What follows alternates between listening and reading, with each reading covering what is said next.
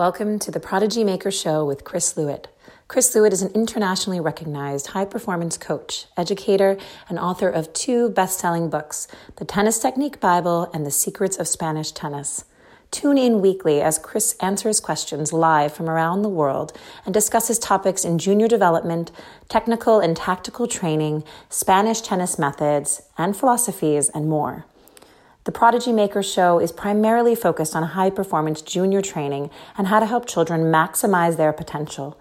The program features intelligent insight from Chris and debate from leaders in the high-performance industry.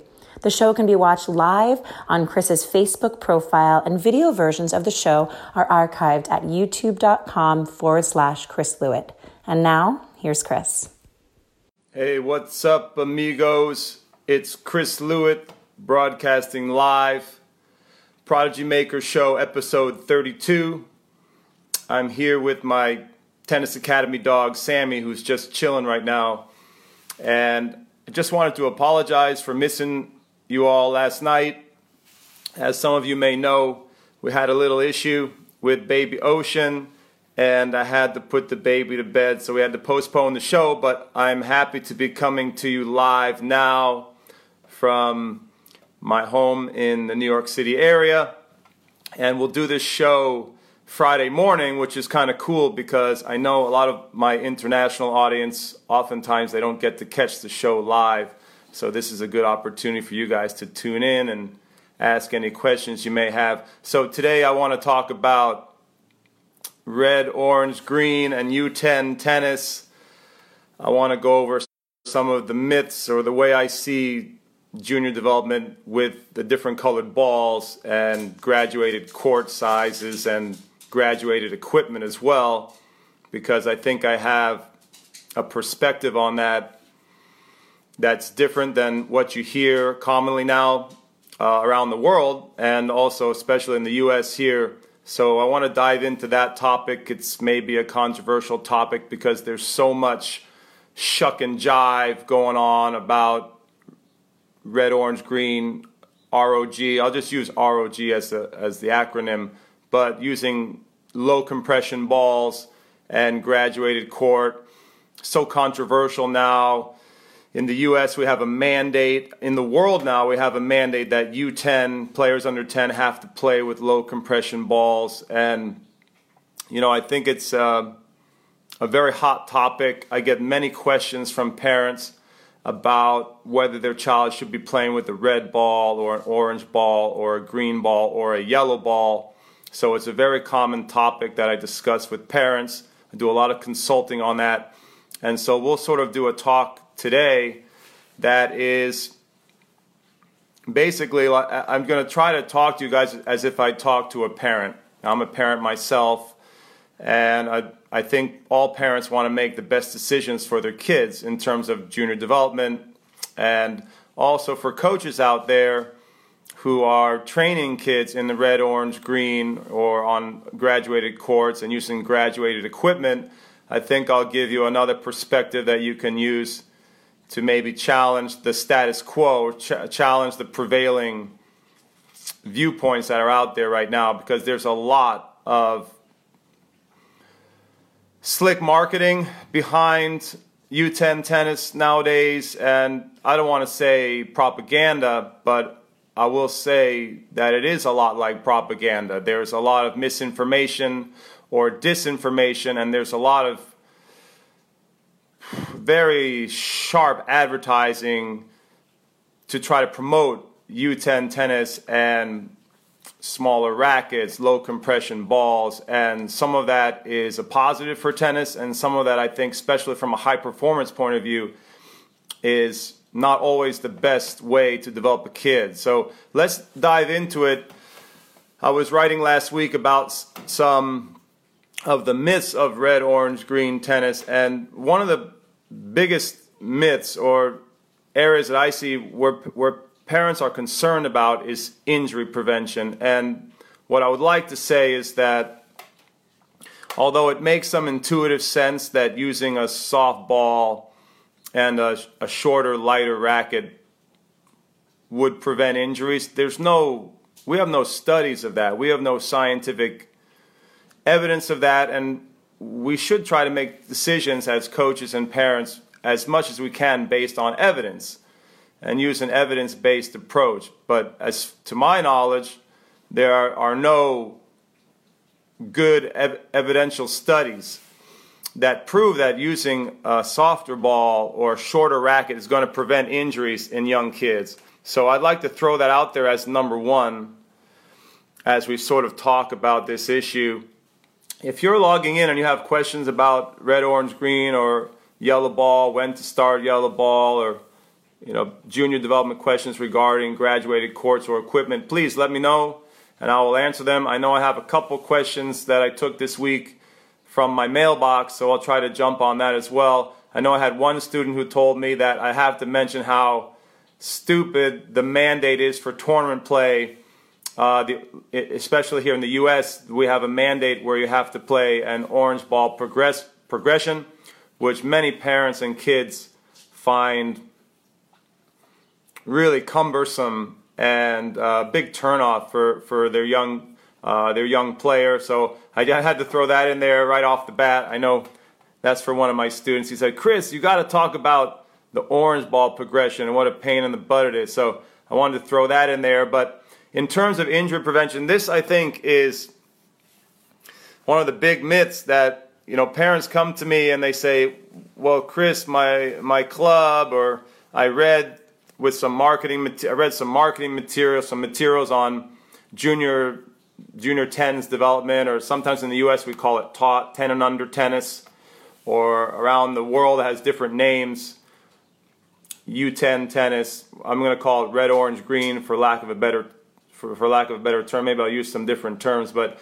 most parents, the biggest concern is probably injury, and I just think it's just not true that if a coach or a club tells you that your kid's going to get injured, or they're going to run a very high risk of injury if they play with a yellow ball, for example, at a young age, let's say 5, 6, 7, or 8, or even if they play with a full-size racket. For me, I'm more concerned with the racket. I don't like a little tiny tiger using a huge stick. I think the racket makes the most sense to adjust the size of the racket to the player. But in my experience, most players use too light a racket and too small a racket. But in general, the ball, this is just pure opinion, guys. This is pure speculation. We don't have any proof that if you use a soft ball, you're not going to get hurt as compared to a yellow ball. And in fact, if you play with a soft ball for a long time and then you make the transition to yellow, I think I could make a pretty good argument that there's a risk or higher risk of getting injured at that stage, that transition stage, where you're not used to a yellow ball, the muscular's not conditioned, and you start playing with the yellow ball and you're not comfortable with it, not getting in good position, and I think there could be a risk of injury during that transition phase. So you have to weigh all of these factors when deciding what colored ball to use with your kids. I think probably the smartest thing is to use a graduated size racket. So to adjust the racket for your player depending on their size, don't go by age, go by size, because sometimes you get a big kid, 5, 6, or 7, who's pretty strong. They can use a full-size racket, very light full-size racket, or they can use a 26-inch racket that's pretty light or light enough. You don't want to go too light because you want the kids to get strong. You want them to wield that thing and get stronger with every repetition. So that's another, I think, common mistake is parents will go too light on the racket. Obviously, you don't want the racket too heavy where it's difficult to manage, but at the same time, you don't want to go too light because you want to get the arm or the arms of that little tiger super strong. The wrist, the forearm, the entire arm musculature. You want to strengthen those areas, the grip. And if you use too light a racket, you don't get the best result over time. Over a long period of time, the player's not going to be as strong or producing as much power with the arms or the body. So that is, I think, a really important factor. One of the biggest things with it's such a big issue, big topic. I could probably do a couple different podcasts on it, a couple different shows, and I may continue the topic in a future show. I know I want to do a future show on some of Wayne Bryan's thoughts on red, orange, green, and U10 tennis. He's been a big critic I have a lot of respect for Wayne as a tennis parent and a great coach. So he's got a really good tennis mind. So I definitely want to do a show coming up. I have one planned where we're going to talk about some of Wayne Bryan's thoughts and insights regarding 10 and under tennis in particular, also the USTA structure and tournament structure in the U.S. and things like that, player development. So that's coming up. That's on tap for the future. That's teed up for the future. But in general, one of the biggest things that Wayne says is that U10 should probably be called U6. And I agree with that 100%. I really believe that U10 is wrong. It's late. It's late to the game in terms of high performance. In terms of high performance, you want to get your little Tigers going with a yellow ball somewhere between 6 and 8 if they're talented. Remember, I work with a lot of gifted and talented kids, so these are good athletes. Almost every talented kid can play with a yellow ball between the age of 6 and 8. They have good eyes, they have good hands, they have good feet, and you teach them how to move so the ball doesn't bounce way above their shoulder. And I think that's critical. With the yellow ball, the faster ball at that age, those kids feel a good challenge. It's an appropriate challenge for them, and they're able to learn how to move quickly and efficiently and with agility to get into position. When you use a softer, slower ball with a talented kid, it's actually holding them back. They're actually not developing those. There is something is wrong with junior development right now in U10, where I see so many players, especially over here in the U.S., you see many players who they're coming out of the young age divisions. They're coming out of these programs that are focused with the red ball or the orange ball, spending a lot of time in orange ball, a lot of time in green ball. Sometimes the kids are spending up to 12 years old in this soft ball.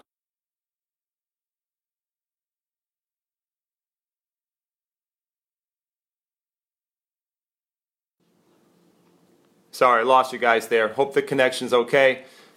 If you play with a soft ball on a small court for many years, you're losing so much in terms of the development time. You are oftentimes hitting the ball too soft. For some reason, the players don't develop power. So this is a big concern that I have. I'm not exactly sure why. It could be the light racket. It could be the lack of mass of the ball, the light weight of the ball. But I see many players, big concern for me, and I don't hear a lot of coaches talking about it, and certainly parents sometimes aren't aware of it, that if you play many years, especially I think with red and orange, let's say all the way 8 to 10, and then you stay with green from 11 to 12. A lot of programs are doing that now. You get a kid at 12 years old or 11 or 12 who just can't crush the ball. I don't know if it's the teaching curriculum, like the emphasis is more on control. It could have to do with it could be all of these factors. The teaching curriculum, it could be the mass of the ball, it could be the mass and the weight of the racket. Something is contributing to a lack of power for junior kids, which I think is the kiss of death if you want to develop a high performance player, an elite player. So one of the keys when I'm working with little juniors, little phenoms, prodigies, is I'm trying to get them to hit the ball hard. You want a little kid to learn how to develop maximum power at a young age, and also they need to control that power. So it's a never-ending journey. It's always a balance between developing more and more power and learning how to control that power with good skills and good technique. So something is going wrong in the 10 and under environment. And now I would say sometimes it's a 12 and under environment, and I think it should be a 6 and under environment. The way Wayne Bryan talks about it, 6 and under makes sense to me. To me, the whole marketing scheme, the whole program for 10 and under would be so much better if we hit it when the kids were young, 6 and under. So we call it U6 tennis. Or even U8 tennis. In the past I said U8 tennis, but I really like U6 tennis. And we'd really focus on getting the kids playing red and orange at that age and then transition them quickly through green or yellow between 6 and 10 or 6 and 8. To me that would be so awesome if we reorganize the program and reorganize the effort and dial down the age divisions a little bit. It would be much more appropriate for high performance. The way it's structured now is sort of like it's really good for recreational, and it's really good for kids who have no talent, for kids who are not athletic. But for the kids who are athletic and talented, it holds them back. It keeps them in a system that doesn't help them develop their skills and their athleticism.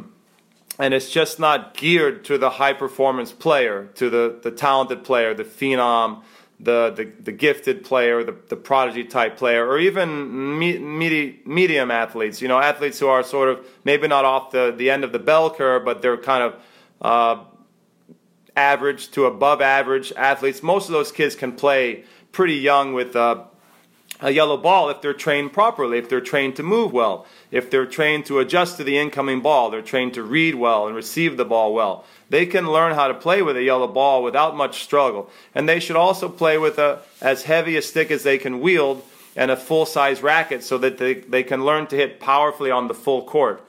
The full court is an issue too. Playing on the full court is really important. I don't buy the analogy that playing on a tennis court, a full tennis court, is similar to trying to get little kids to play on a big soccer field or a full-size baseball field, because they're not the same dimensions. You know, you see that argument a lot, that little kids shouldn't be able to play, shouldn't be forced to play on an adult-sized tennis court, and they make the comparison to soccer or other sports. Like, we wouldn't ask kids to play on a full-size soccer pitch. But I think it's a false comparison, because the tennis court is quite small for an adult. It's not a big space, 120 feet by 120, the full dimensions of one court, more or less. And I think for little kids, definitely little kids who have some speed and ability, between 6 years old, even between 5 and 10, between 6 and 8, 5 and 10, little kids can cover the full-size tennis court. I think it's a myth that young kids need a small court. So I'm a big believer in getting the kids as quickly as possible onto the full size of the court. Number one, because they're going to run more and they're going to be challenged more in their movement skills and movement capabilities. And it's going to also challenge their eyes. They're going to have to visualize the entire space and track down balls in a larger area rather than in a very confined space. The other thing that I think is important about using the full court is that when a little kid plays on the full court, they learn to hit big. They learn to hit with more power, and they learn to drive through the ball and make full extension and make full swings. Many times, especially when you put a talented kid on the small court, they don't swing as fast, they don't swing as fully, because they don't want to miss the ball long. They don't want to hit the ball out. So that is a huge issue that I see in terms of 10 and under tennis or red, orange, green development, is you get some big, strong kids who are stuck in a small court, in a small space, and they actually don't accelerate through those years. It could be 2 years in orange. Sometimes we play 2 years in orange here in the U.S., and to me, those are lost years for many kids. It's killing those kids. They're not able to hit out. They're maybe abbreviating their swings. And many times on the small orange court, the 60-foot court, the kids are not challenged with their movement. They're very sloppy with their footwork, lazy with their footwork. They're not dynamic in their movement. And their eyes are not being tested the way you would on the full court with the fast-moving ball. So these are serious, serious issues with the structure of 10 and under tennis, and I hope that at some point the powers that be will reanalyze the whole movement of 10 and under tennis and maybe reorganize and refocus the game on U6 or maybe U8. Maybe U8's a little less controversial than U6, but I think the whole scheme, the whole program should be reorganized into U6, and that to me would be ideal. We try to get little kids going in the game at 3, 4, 5 years old and try to get them to a yellow ball between 7 and 8. That would be just fantastic. And that would leave the entire program in place, but just sort of refocus it in a better way, in a better way for the kids who are a little more athletic, and it wouldn't penalize the kids who are less athletic. They would still get a lot of the fun and for the recreational kids, we would still capture them.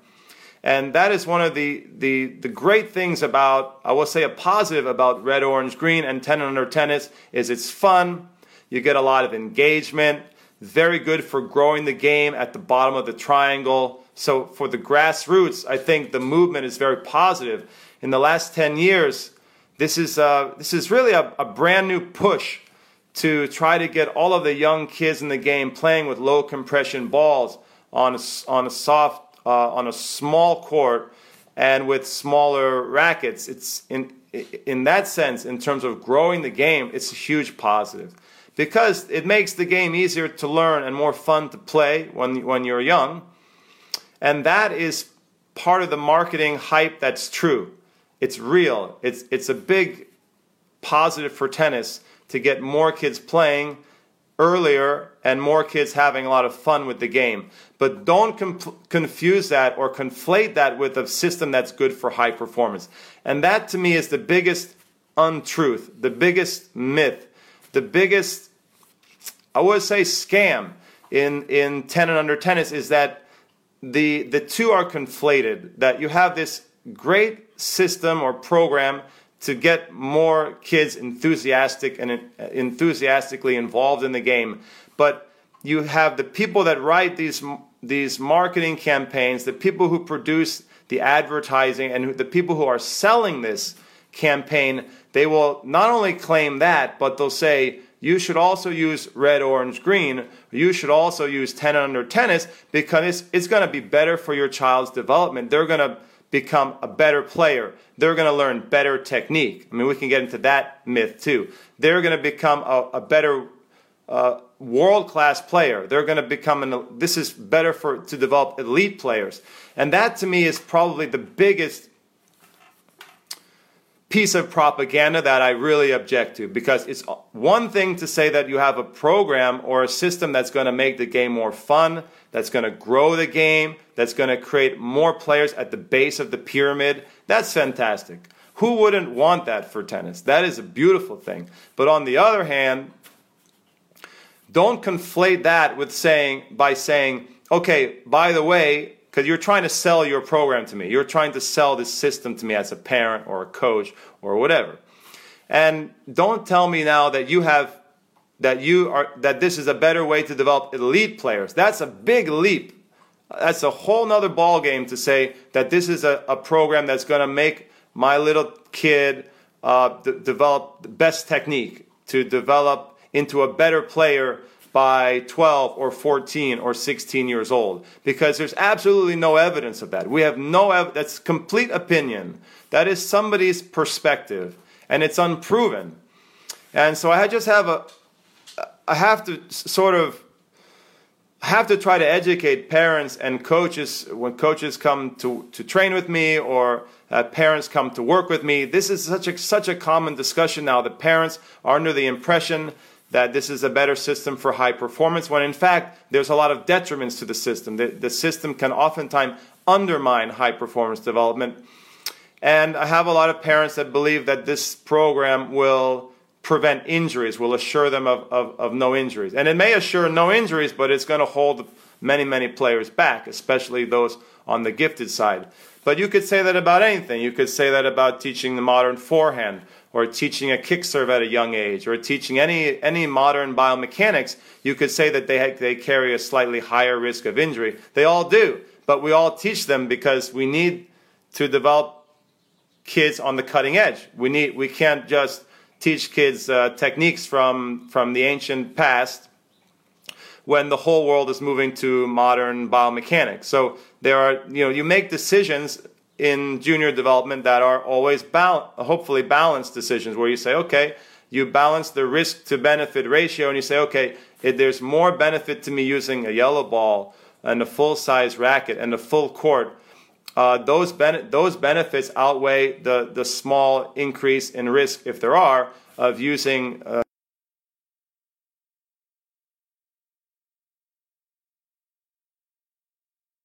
sorry guys, busy morning here, getting some calls on the line. Then playing with a heavier stick or using a a ball with more mass that moves faster and may bounce higher. You have to weigh these risks, the risk to benefit as a parent and a coach. And to my mind, there's no doubt about it that the benefits of using a yellow ball younger, the benefits of using a heavier, longer racket within reason, right? You want to be safe, but use common sense. The benefits of using a full court far outweigh any risk to injury. And in my mind, the benefits to the player in terms of performance are huge. And they outweigh some of the other arguments that you see for using the graduated courts and softballs, which are mainly the tactical development of the player, the full court tactical development. I don't really buy that you have to teach tactics to a young kid at that age. Most kids at that age, that's another argument that you hear for red, orange, green, and 10 and under. You hear that, we're going to get much better tactical and mental strategic development. Players will be willing to go to the net and develop the all-court game. And yeah, that's one method of doing it, but most kids at a young age, there's not much tactical going on. They need to learn how to be consistent. They need to learn to understand basic attack and defense. They need to learn different zones of the court and how to move their opponent around. Just tactical basics. At that age, you don't need a small court and softballs to teach that. You can teach that with the yellow ball. It's all about good coaching. Everything comes down to good coaching. So I don't really buy the idea that you can't develop a kid tactically, strategically with the yellow ball.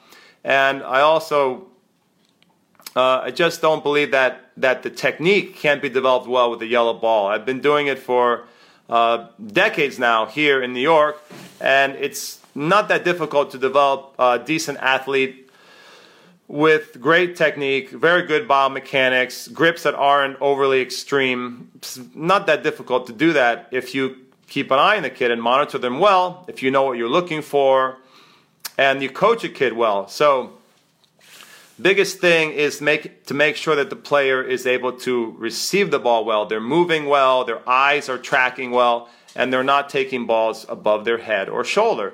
And you don't need the balls to compensate for that. You don't need to look at a kid and say, oh, the ball's bouncing high, I got to switch the balls.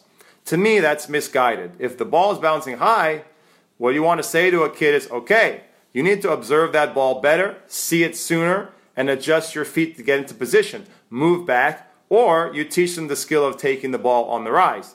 And to me, that's a much better way to coach a kid. Teach them to find a solution to the difficult high bouncing ball, rather than adjusting the ball itself, the speed of the ball itself. To me, that artificial way of approaching it is not as ideal. Much better to teach the kid to be more athletic, to move better, to read better, to adjust the body better, and that developing those skills at a young age is much better for me in terms of high performance development than adjusting the speed of the ball. Now, maybe for a kid who's not athletic, for a kid who's just a recreational player, whatever. I don't do that type of coaching. If you have a kid who you don't think has much ability and they're really struggling, then maybe go with a softer ball and adjust the constraints of the environment that way.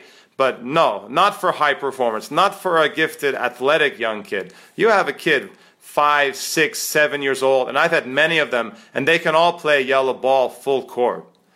I'm talking about the good ones. There's never been a great player in the history of tennis, I'm going to say never, who couldn't play with a yellow ball at a very young age, because their eyes are tuned in, their eyes are sharp, their vision is good, their reactions they are gifted with their reactions, and they're able to move with ability. They're able to move quickly.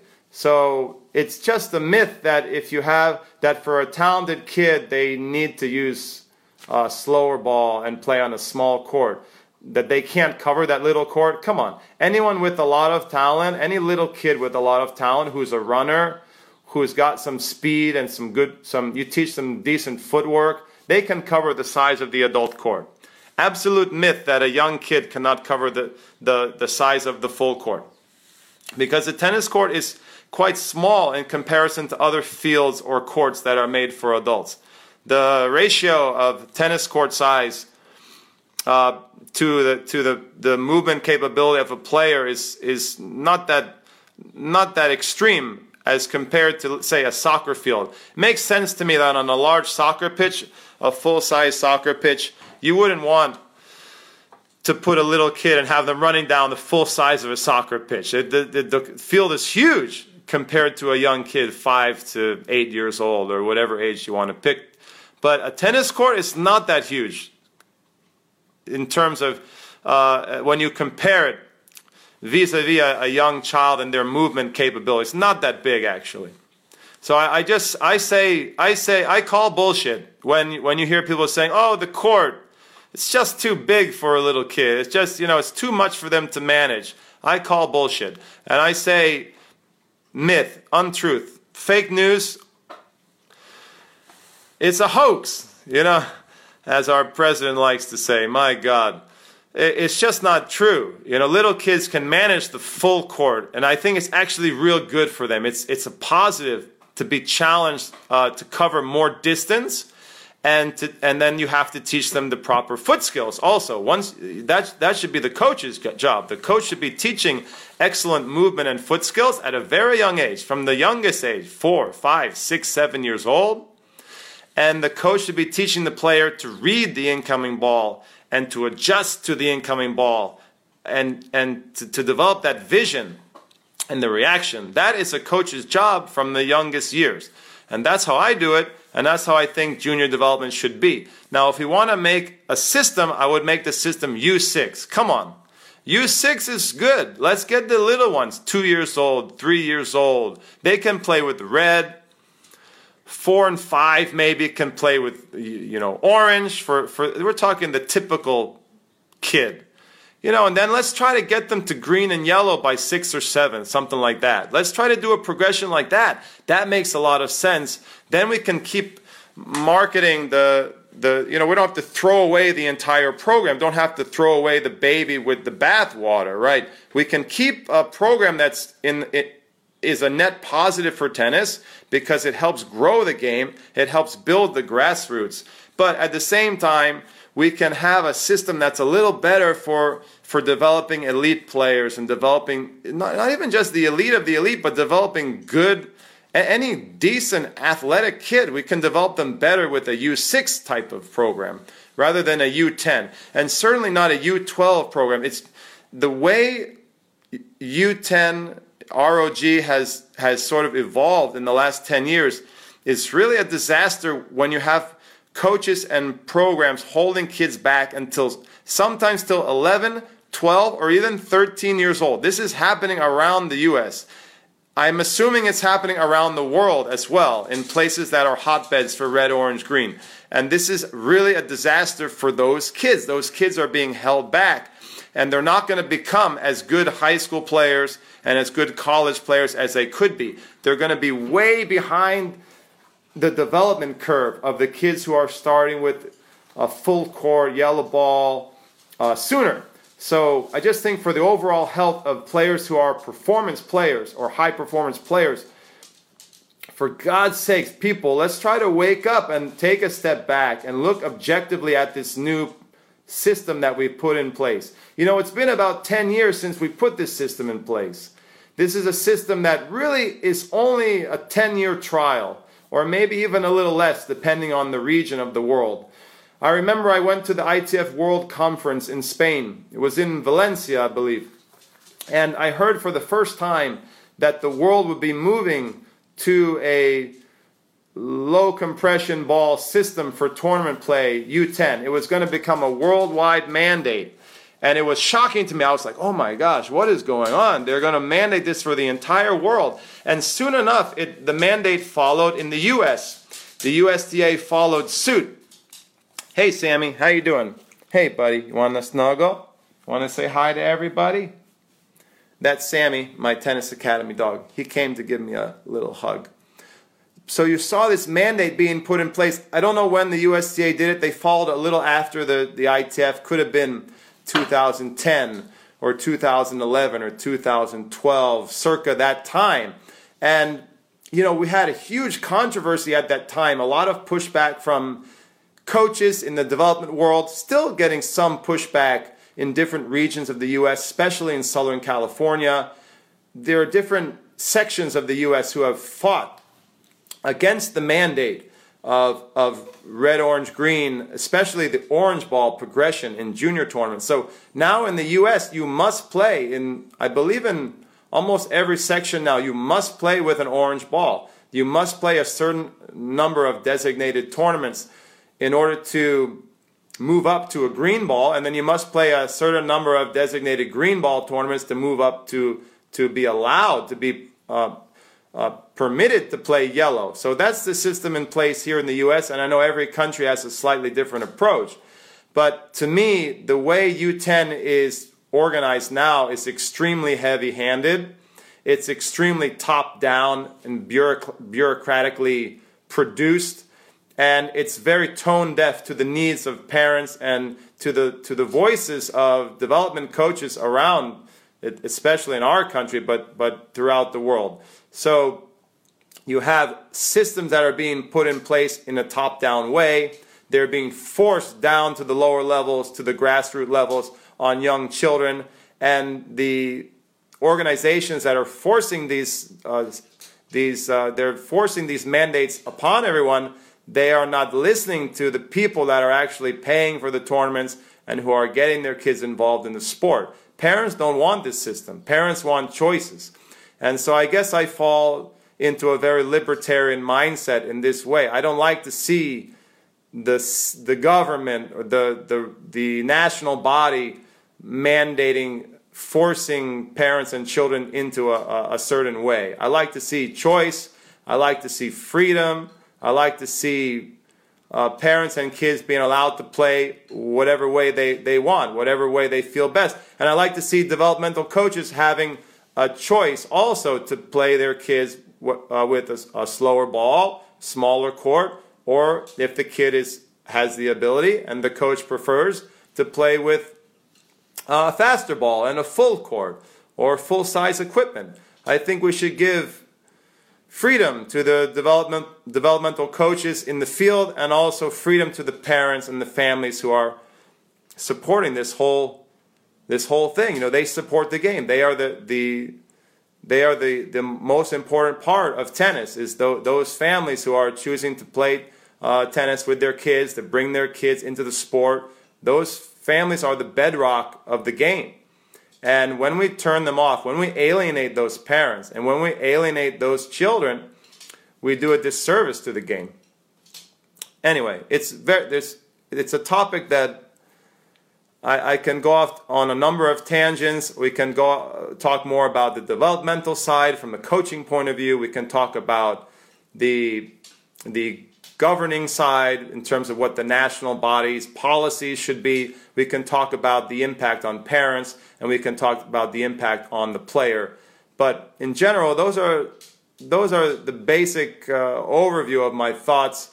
I've written a lot about it. I'll continue to write and speak out. Like I said, I wouldn't say that U10 should be abolished, because I think there are some positives that I mentioned in terms of growing the sport and growing the game. But at the same time, I don't want people to fall into the trap of thinking that if I want to play with a yellow ball, if I want to play with a full-size stick, if I want my child to play on a full court, if I believe my child is capable of doing that, I don't like the blowback that parents are getting from the tennis community, from other coaches who are misguided, from other programs and clubs. The backlash and the blowback is so harsh and draconian. In many ways, parents who want to choose to develop their kid with a regular ball are just vilified, and many of them are told that they're being negligent. Many parents come to me. I have this talk with many families where they have been chastised by another coach or another school, and they've been told that they are damaging their kid, that they may even ruin their child if they choose to play with the yellow ball, if they choose to play on a full court, if they choose to play with a normal racket. And I just think that is crazy land. That is bananas. And it's unjust. It's wrong. It's wrong to tell parents something where we don't have evidence. There's no science on that. Now you can say to a parent, in my opinion, I think it's safer to play with softball, with a smaller stick, or I think it's better for your child for this reason or that reason. But please say it's your opinion. Please don't tell me that there's scientific proof of that, because that is misleading and that is misguided. And that is unfair to the player and the parent and the family. It's just wrong. So I just want to clarify for the coaches out there and the parents out there, please make sure you get your facts right. Facts matter. Science matters. Evidence matters. There are many things in tennis that are based on opinion and they're based on experience. And we have a small amount of scientific evidence for certain perspectives in tennis. We just don't have enough research in tennis in general. So it's important to understand when you're making decisions for your player, as a parent or a coach, that you understand what do we have research for, where do we have real facts to support this, real evidence, and where are we making decisions just based on experiential data, empirical evidence based on past coaching experience or playing experience, and based on opinion. We have to know when we're making decisions that are opinion based and that are not fact based. And this is a case where the whole industry, the entire world, the entire tennis world has moved to a system of training and a system of tournament play that is unproven. It's simply not a proven system. Now we can say we believe it's good. Talk to the French, and they believe it's the best way. Talk to the Belgian Federation. They believe absolutely it's a better way to use these graduated methods to develop players. But that's their opinion. They don't have evidence of that. I'm not even sure you could create a scientific study to prove that one way or the other. You'd have to have maybe two groups of similar ability, and they would have to train with yellow, and one group would train with yellow, one group would train with in a typical U10 program, and you'd have to sort of somehow compare the results. I'm not even sure if it's possible to create a viable study like that. But please understand that these are the opinions of leaders in the field. This is not a proven method at all. And I will say for the record that I think that we've had 10 years of this program, and let's do an analysis. Let's do a review and see how we feel about it. Let's take the consensus from coaches in the field. Let's take the consensus from parents and players. Do we like the tournament mandate? Do we think this is a better way to develop players? Are players developing better technique in their U10 systems? Or is that more of a coach? Is that more based on the expertise of the coach? Because in my opinion, you can develop just as good technique with the yellow ball if the coach is expert, if the coach is focused and dialed in on the player and observing the player carefully. You can develop just as good a technical game with the yellow ball as you can with the colored ball. Colored ball doesn't ensure good technique. Colored ball doesn't ensure non-extreme grips. That extreme grips can happen with anything. Bad technique can happen with any system. No system is going to save a kid who's not focused on their technique, who's being sloppy or undisciplined. The coach is what makes great technique. The coach, using a methodology, using their expertise of technique and biomechanics to guide a player, and the coach being very observant and always shaping the player day in and day out. That is what makes great technique in the little kid. It's not the environment so much. Now, the environment can be used as a tool. I like the saying that red, orange, green is more of a tool that you could use. Shouldn't be a rule. It's a tool. And I like that saying because, if you want to adjust the environment a little to help your player, okay, you can do that. And I'm not going to say never do that. But I'm telling you, what makes great technique, what makes world-class fundamentals is the coach. It's the coach working hard within a methodology, within a pedagogy. using a pedagogy to shape that player, and it's not the colored balls. And so many coaches and parents now are like, oh, we're going to get great technique because we're using colored balls. It's a proven system. My kid's assured of great technique. It's totally false. False sense of security there. False notion. Be very, very careful with that line of thinking. Also, be very, very careful that your player is going to have a world-class foundation by 10 or 12. Or be very, very careful with the myth that tennis is a marathon and not a sprint. Because one of the first things that coaches who are using red, orange, green will tell parents is they'll say, oh, don't be impatient. Oh, let's not rush your child to play with the yellow ball. Don't rush the development. Remember, junior development is a marathon, it's not a sprint. I've debunked this saying before, and it's a very common saying that parents hear. The way I debunked it is by saying that it is both. It's a sprint and a marathon. You want to sprint that marathon. Don't tell me that if you spend a few more years in orange, there's no consequence to that. Because there are ramifications for that. If you hold a kid who's talented, who's a decent athlete or a good athlete, if you hold that kid back for 2 years in orange, there are consequences to that. And that means that another kid who's not being held back is moving ahead along the race. And you may or may not be able to catch that kid. And that is the problem that I see a lot. Is my job is to develop players who are leading the race, who develop a world-class foundation.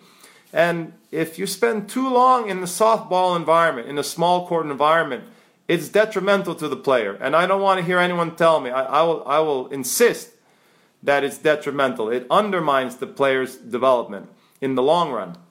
And usually the justification for holding them back is to say that tennis is long-term development, that junior development is more of a marathon. And then inevitably the parents are chastised. The parents are scolded for trying to push their kid along too fast. The parents are scolded for trying to challenge the little kid, their player who they think can do a little more. And the coaches are the ones holding the kids back and teaching to a lower common denominator. And I think that's a huge mistake. It's a huge problem that we see in 10 and under tennis right now. And it's happening around the world. In the U.S., in my neck of the woods here in the U.S., in my region, I see it a lot. But I know it's happening around the world. And in the end, can a great player survive a red, orange, green environment and become a world-class player? I'm sure yes. Can you use a red, orange, green system to develop a world-class player? Yes, but it should be more accelerated. And a talented player may survive that system and still develop good power later on. They may still develop great movement and eyes and things like that later on. So I'm not saying you can't do it with the talented player, but I'm saying that it's a myth that it's the only way, and it's a myth that it's the best way. We have no evidence of that. We can't prove that it's a better way. And in fact, I would say that the bulk of coaching experience in the trenches from the leaders in the world would dictate that, would really support that it's better to move to yellow and full size and full size court, full size racket earlier rather than later. That is more of an assurance of developing to an elite level than staying longer in a red, orange, green environment. So those are the bottom lines, guys. I hope you find that helpful. I know we're going to get a lot of questions on this. I appreciate all the waves. I appreciate everyone tuning in on a Friday morning. And this is a very interesting topic to me because I want to see how it's going to play out on the world stage. I want to see over the next decade, for example, what is the feedback that we're going to get? What are the federations going to do? Will the mandate be phased out for tournament play? It may. Will it be adjusted? Will the program be refocused to 6 and under or 8 and under, where I think which would be more appropriate? I don't know what's going to happen with the governing bodies, but I know that with my players and my families, I have a few kids using softer ball, but they're quite young. I respect the parent. If the parent says to me, Chris, I feel more comfortable with orange ball because I really believe that my player's not ready. I really believe they're going to get hurt they may risk an injury. I will respect that. I'm not going to not work with the kid because the parent wants me to use a red, orange, green colored ball or use a smaller court. I have a few players doing that right now. I respect them. I give them my opinion. I try to make my case. But at the end of the day, I listen to the parent and I work within what the parent wants. I think that's part of being a flexible coach. But at the same time, I might introduce some yellow ball, maybe in drills, maybe with baskets. I try to encourage the kid to use a little better size racket for them, and I try to encourage the parent to move them along quicker rather than slower. Right? So I think it's important to be flexible. I am not doctrinaire on this issue by far, because I think when you have a situation where we don't have the evidence, it's important as a coach to understand, to respect different opinions, but to also try to make the best decision based on your own experience and the experience of history. So that's sort of where I think we are. I don't know what's going to happen next decade or two. I anticipate somewhat of a reversal. I anticipate some adjustment in the way red, orange, green, and U10 is being marketed, and I believe there will be a pushback, more and more pushback from the developmental coaching world. I think we will see some readjustment and refocusing, hopefully to a younger, and I think that we'll start to hear more and more coaches like me, leading junior development coaches, who will feel comfortable speaking out and saying, we'd like to see this changed or adjusted. We would like to see talented kids being allowed to passport sooner into a yellow ball and full court. We would like to push back against some of the myths that are being promoted. Because when the program was first rolled out, there was such a big push to convince the whole world that this is the best way, that I think it went over the top, and that the marketing and advertising went farther than what was really true. And so because of that, I think there needs to be a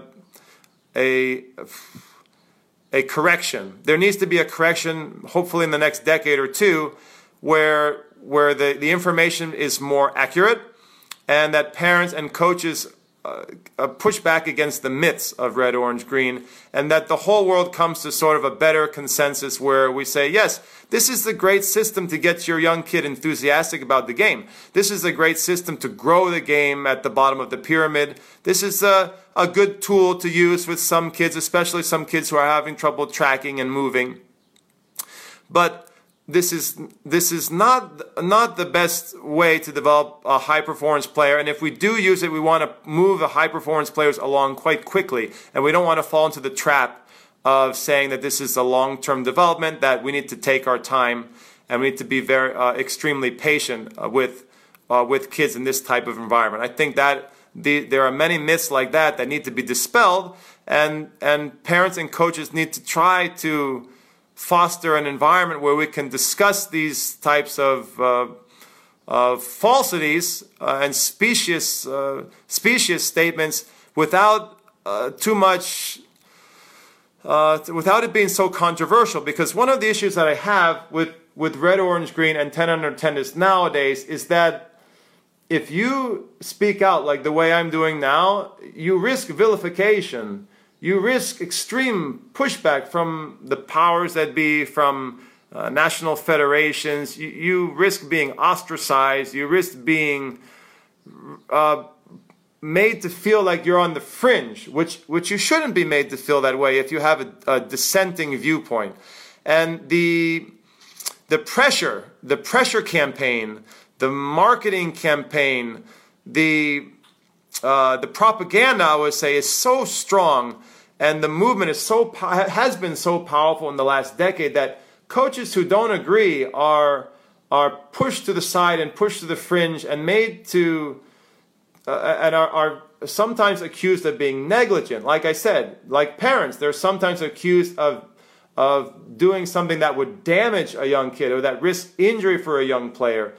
And I think that is really wrong to push dissenters out like that and to put so much pressure on dissenters that they don't feel comfortable raising different viewpoints in the natural discussion and discourse that's happening in the tennis community.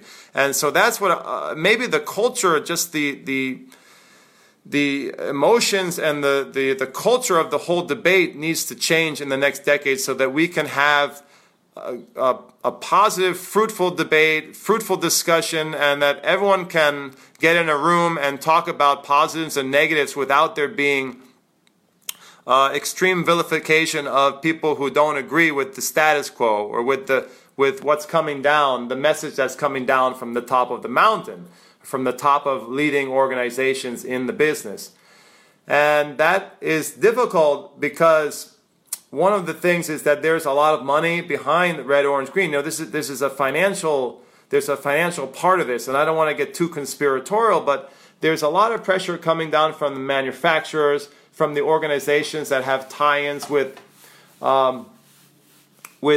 have financial tie-ins to this whole program. So I think the best thing that's possible is to try to refocus the program a little younger, like U6 or U8, and then all of the financial incentives can still be there for manufacturers, ball manufacturers, equipment manufacturers, and the organizations who are promoting this for their coaches and for growing the game. There's a big financial incentives here to push these programs, but let's reorganize them, refocus them on a slightly younger level, blow up that grassroots level, and that way we can have the best of both worlds. We grow the game, we get more players involved in tennis, we grow the financial benefits of the game for everyone, for all of the stakeholders, but we also have a system that promotes better high-performance development.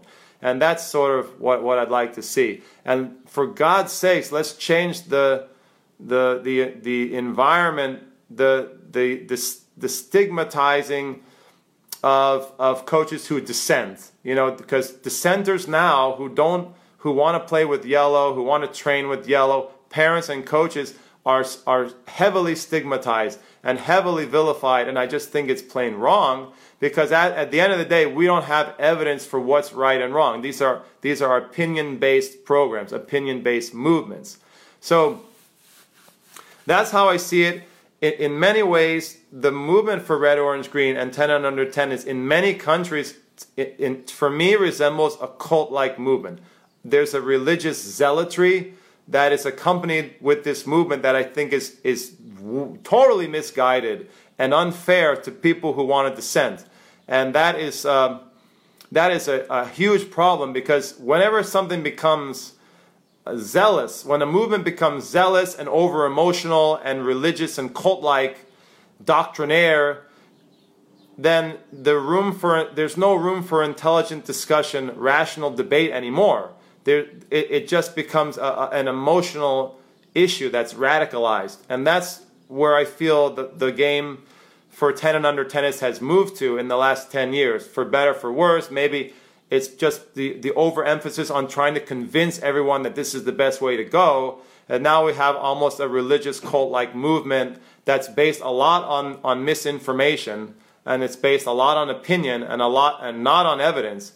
And it's created an environment where dissent is not allowed, and dissent is crushed, and dissenters are vilified. So that's what I would say about that. I see a few questions on the board. Let me answer those quickly, and then I wanted to talk briefly about another controversial topic in tennis, which is anabolics and ergogenic aids and doping, which I think is not a subject that's talked about, but it's a subject that interests me and that I'm concerned about. Let's see what Paul Jessup says. Yes, we get my buddy over in England is able to tune into the show today. Good job, Paul. Maybe we'll do the show a little more on, a little more frequently on Fridays, so that some of my friends, international and the international audience that we have, can sometimes join in live, because I know they get shut out when I do the show late at night on Thursday night. The folks over in England and in Europe are usually sleeping. Paul says, has there been any research done that surveys the world's top players to see who developed with ROG and who skipped it. I reckon a survey would show most skipped it. It would be an interesting survey to do on the pros. Right, so that would be sort of an informal form of research, and I think that there's been some informal surveys, just interviews and things like that, but it would be nice to see a more comprehensive study of that. That wouldn't be too hard to pull off, would it? A simple survey of top players now and also the next gen players coming up, and how many of them used red, orange, green, low compression ball, how many of them used, it's not just the ball, remember, it's also the graduated length racket. How many of them used a small light racket and for how long, until what age? And also, how many of them played on the graduated court? Because I think those three variables are all intertwined. It's not just the ball, it's not just the racket, it's not just the court. All three of those factors can contribute better to high performance, or they can undermine high performance development. So you have to be very careful with how you talk about the issue. And that would be a great, relatively easy study to perform, right? I will tell you that many top players now and leading coaches have been put under a pressure campaign to advocate red, orange, green, and 10 and under tennis, when in fact they don't actually believe in it. I know for a fact, and I've interviewed some of the biggest names in coaching, I know for a fact that if you ask them in private whether they believe in the red, orange, green for the really good players that they coach, or whether they use softballs or small court for the best players that they have or the best players who they develop, they will admit to you that they don't. But their marketing campaigns, when they're doing advertisements for, let's say, the USTA or the ITF, they say the opposite. So there's a double talk that's happening, and that's mainly due to the pressure that they feel from those organizations. They may be employed by those organizations. They may have financial entanglements with those organizations, and so they feel pressure to say the right thing, quote unquote, when they're doing advertisements or they're doing public speaking. But if you speak to those folks in private, they will tell you a story, or when you see them working with their elite players in private, usually you see a different story. And so I think that is part of the sort of the disinformation campaign that's going on, and I think parents have a right to know about that, and they have a right to know that sometimes what they see on the tennis channel in terms of an advertisement or something that they read online or read in like a magazine, like an article, can sometimes be very biased and sometimes can be misleading or untrue. Let's see, we have another quote on the board. Thank you guys for tuning into the show and waving. My friend Jay says that his son picked up the racket at 10 and started competing. He never did the red, orange, green progression. In the US, we have a mandated progression where you cannot play a yellow ball tournament under 10, and you have to qualify for a yellow ball 12s division. The coaches wanted him to do green ball, but he accidentally went to a yellow ball clinic, and they kept him there feeling he was ready for it. But I feel he has holes in his technique as compared to the kids who went through that progression. His competitive spirit and hard work still make him competitive with kids who have been playing for a lot more years and went through ROG. But I do wonder if he missed out on those gaps and may show up in the next age group competition. Thoughts? Yeah, Jay, unfortunately I completely disagree with your perspective there in terms of Ian. I coach, this is a boy that I coach. He's a gifted player. In terms of him missing out on technical skills because he skipped to a yellow ball, I don't believe that's the reason at all. If he's missing out on technical skills, it's because of the coach. It's because of the coaching environment and the pedagogy and the methodology that was used. I don't think it's because of the speed of the ball at all. So I just don't buy that link. I think it's a tendentious link. It's a false link. So I disagree with that. I think that if you want a kid to develop good technical skills and a fully complete game, that comes down to the coach. And any dynamic coach who is an expert in motivation and training junior kids will make sure that the kid has a complete technical game. I don't care if they're using any ball, any colored ball. Sometimes I joke that with many of my talented kids, I wish there was a purple ball, which was faster, and I would probably use that. And I can guarantee you the kids would have good technical development if I used a faster ball than yellow. Because in the end, it comes down to the discipline and the care and the attention to detail of the coach. It's not the ball which creates good technique. So I just disagree with your premise there, Jay. All right. If you have any further questions, guys, let me know. I'm going to just briefly touch on doping in sports. So do you guys think that a lot of the top tennis players are doping? I've got to let's touch on the subject briefly, and then I've got to run. I'm going overtime here. I got to get to my boxing lesson, my MMA lesson. You notice a little bit of black eye here, guys. I got kicked in the head yesterday, but I'm doing fine now. Don't worry about little me. I got to go to MMA class in a few minutes. So, yeah, and I think, by the way, most tennis kids should take MMA, or they should box or do some type of wrestling or grappling, some type of martial art to make them tougher, because most tennis kids are way too soft. By the way, that's my plug for martial arts for all you parents out there and for all you coaches. Get your kids involved in martial arts. Get your kids on the mat. Get them punched in the head a little bit, or get their arm twisted, or get them pushed and shoved, and let them feel the fear of getting hurt from someone, and it will make them a lot stronger when they come back to the tennis court. That's my plug for martial arts. There's also a lot of athletic benefits to martial arts in terms of the eyes, and of course the athleticism that martial arts builds. But it's not just for me the athleticism that martial arts is good for developing, it's also the fighting spirit and the ability to conquer fear of getting hurt, and fear of your rival. I think that's very important. So, just briefly, what do you guys think? I mean, leave me a comment. You think that a lot of the top guys are doping? It's not just steroids anymore. You know, there's a lot of advanced, I could say, technological aids that players are using, whether it's there are chambers that players can use to like that simulate high altitude so that they can improve their red blood cell count, that are currently legal, I believe. There are all sorts of modalities that are used to enhance recovery, whether it be cryotherapy. There's advanced cryotherapy now that the top players are all using.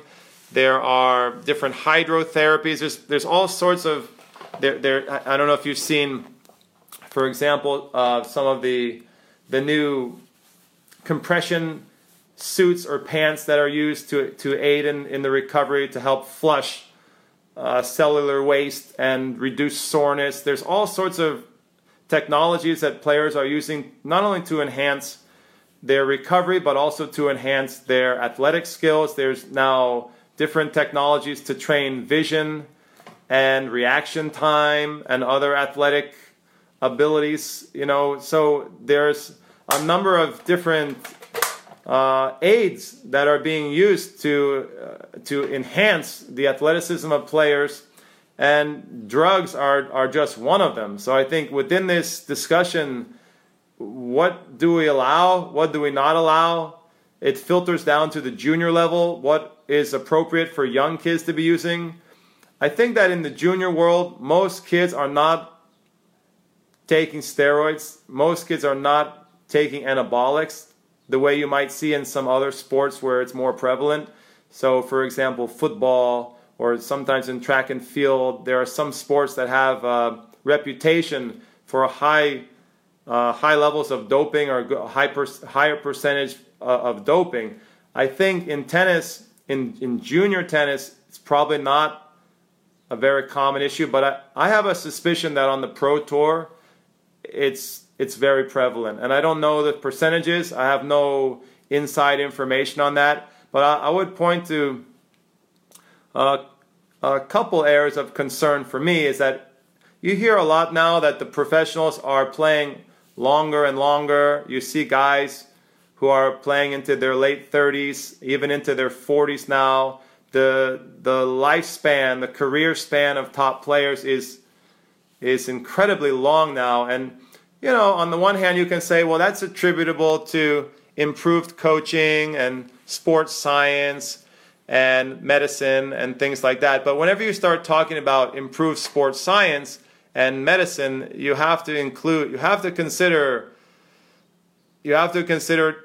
drugs and medications and doping as a potential factor in increasing the career lifespan of players, allowing players to compete more frequently and to recover better at an older age. And I think that it's conceivable that more and more of the players on tour are using these types of aids to help them compete better.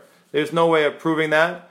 And some of you may see that some of you may say to me, well, isn't there drug testing, right? Don't you think isn't there a lot of drug testing on tour at the high level? And there is a doping protocol in place, but to my mind, the players who have a lot of money are able to hire their own doctors, and they're able to sometimes create very specific drugs that are not able to be analyzed for. They're not able to be detected by the current doping tests that we have. So they're able to they can hire doctors to generate designer drugs that are very difficult to detect, and they can also have they could also take anabolics or ergogenics that are the doctor can titrate to certain levels that don't reach the threshold of being detectable. There's a lot of stuff that can happen when you have a lot of money to spend and you have a good doctor, a good science team, sports science team beside you to help you avoid getting caught by the ITF and the doping controls that are in place. So I just think that don't tell me that because there's testing that there's no doping. That it's just that's a myth. And it's just a question of how many guys are doing it. What is the pressure to do it? Can you win a Grand Slam? Can you compete at the top level of the game nowadays without doping? And that's sort of a question that I have. I don't have all the answers on this, but I have suspicions. And on one hand, it makes me sad. I would like to imagine a sport that is clean. And I'd like to imagine a sport that has where all of the players are competing on an even playing field. I think the ones that are getting caught are the ones that don't have the money to evade the testing. They maybe cannot afford more advanced designer drugs, and the ones who have more resources are less detectable. Are maybe taking things that are less detectable. Also, sometimes there have been some stories in the news where when a very famous player has a false test, that they are sort of coddled and protected more by the powers that be, and sometimes the lower ranked players who are less famous, who are less important to the bottom lines of tournaments, are less protected, and sometimes they are the ones who are getting penalized the most as compared to the famous players. But there have been a number of cases in the news in the last couple of years of players being caught for different steroids in their system or different ergogenic or anabolic enhancers in their system. So I don't think it's a topic that is like a wild conspiratorial notion. I think it's just a topic that interests me, and I'm wondering how prevalent it is. My suspicions are that it is quite prevalent. I don't know the statistics on it. I would like to believe that I can develop some world-class players who don't need to dope. That's really the bottom line for me as a coach and developing my junior players. I want to believe that you can get to the top without any kind of steroid or anabolics in your system.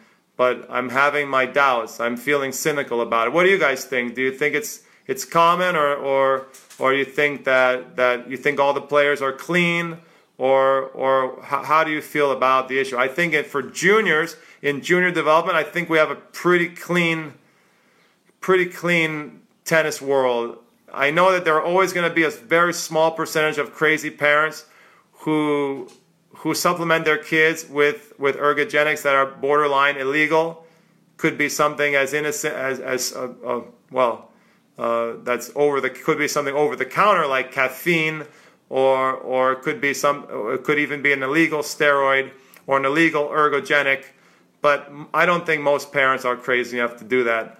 I think for the majority of parents in junior tennis, and for most families, it's a clean sport in that respect. But there's always crazy parents out there. There's always stories that you hear of parents getting prescriptions for growth hormone for their kids, giving their kids, hyping them up on caffeine or other stimulants before matches and things like that. I just think that is a shame. If that's becoming more common, that is a true shame. And another example of how cheating is so pervasive in tennis these days. There's so little character development in the players these days. And I know that cheating is a big problem in junior tennis. I just hope that with all of the advances that we see in medicine and drugs, and that parents aren't taking that extreme leap and doping their kids. That would be just a very sad development in junior tennis. At the top level on the pro tour, I have my doubts, and I will always be a skeptic now. Ever since what happened with Lance Armstrong, what you see is the best professional athletes in the world. I'm going to always have my doubts because I felt very betrayed by Lance in that story, and it's an example where what the top athletes will do is they will always deny. They will always deny right to their grave. Sometimes the most elite athletes who are doping, they start to believe that sometimes they actually believe that they're not doing it, that they're not doing anything wrong, or they become so twisted in their thought process that they won't even tell their close loved ones, like their wives don't even know. Nobody knows. The only people that know are them and their doctor. And at least at the pro level, they're using a doctor to help them, and it's less medically risky. The problem is at the lower levels with players who don't have resources, so players on the low level tours, or with juniors, the parents may not have the knowledge or the medical expertise to dope safely. And that's where the health concerns really come in. So those are some thoughts. Like I said, I don't have any inside information. I only have suspicions, and I think it's an area that I'm interested in learning more about. I'm interested in getting different opinions and feedback on that from you guys. So leave some comments for me if you'd like. Let me know, and we can maybe foster a discussion on that. We can maybe be a topic of a future episode. But I will say that ever since Lance, man, because that dude, he was like a hero, right? And for so long he said no, never, denied it, never did this, never did that, and then the truth came out, and we put these top athletes on a pedestal, and we love them, and we worship them, and I always think there's a shadow side that we have to be realistic about. I hope that in the sport of tennis, to get to the top, it's not necessary to dope. I really want to believe that. If my kid wants to be a pro tennis player, that there won't be a point at which he will be forced to make that decision, make a potentially unhealthy decision for him. In some other sports, I'm not so sure. Like, for example, track and field. My son is a runner, and he's in track and field, and he's in cross country. Can you become a world champion in track and field without doping? In cycling, in some of the sports, we know that there's a lot of doping. I don't know. I just don't know. So I have these serious concerns as a parent. So this is one of the reasons why doping and anabolic supplementation, ergogenic aids, the issue is on my mind a lot, because I'm raising my children, and I want to know what they're in for, what's in store for them in the future. Are they going to be faced with a very difficult ethical decision in their chosen sport? It's a topic of concern for me. Should be for all parents who are raising athletes. All right, guys, I got to sign off. I got to get to MMA class. I will try to answer the additional questions here in the comments section of the show. I appreciate you guys tuning in. It was awesome, a lot of fun. I think we hit on some good topics. I will work hard to get the podcast edited and up for you guys real soon. I know a lot of you guys enjoy watching the show or listening to the show on your favorite podcasting platform. So thank you for that. Thank you for sharing the show with others. Guys, Summer Camp 2020 is coming up. You know we've got a great high-performance summer camp in the mountains of Vermont. I encourage you to check it out. Contact me if you're interested in bringing your player to train with me. I would love to meet them. And I'll continue pushing my summer camp because I really do think it's one of the best in the U.S. And we do a fantastic, high-quality job. So summer camp's coming up. Let's get excited. I'll see you guys on the next show. As always, God bless. Have a great day. We hope you enjoyed the program. Please give us a 5-star review on iTunes and recommend the show to your friends. We greatly appreciate your likes and shares. Thank you for your support of the show and for helping us grow our audience. If you would like to train with Chris, please visit chrislewitt.com for more info. You can also join Chris's online school, clta.teachable.com, and follow his blog at prodigymaker.com. A reminder that all show archives can be found at youtube.com/Chris Lewitt, and the show can be watched live on Facebook. Just search Chris Lewitt on Facebook to join the show. Thanks for listening and see you next time. Vamos!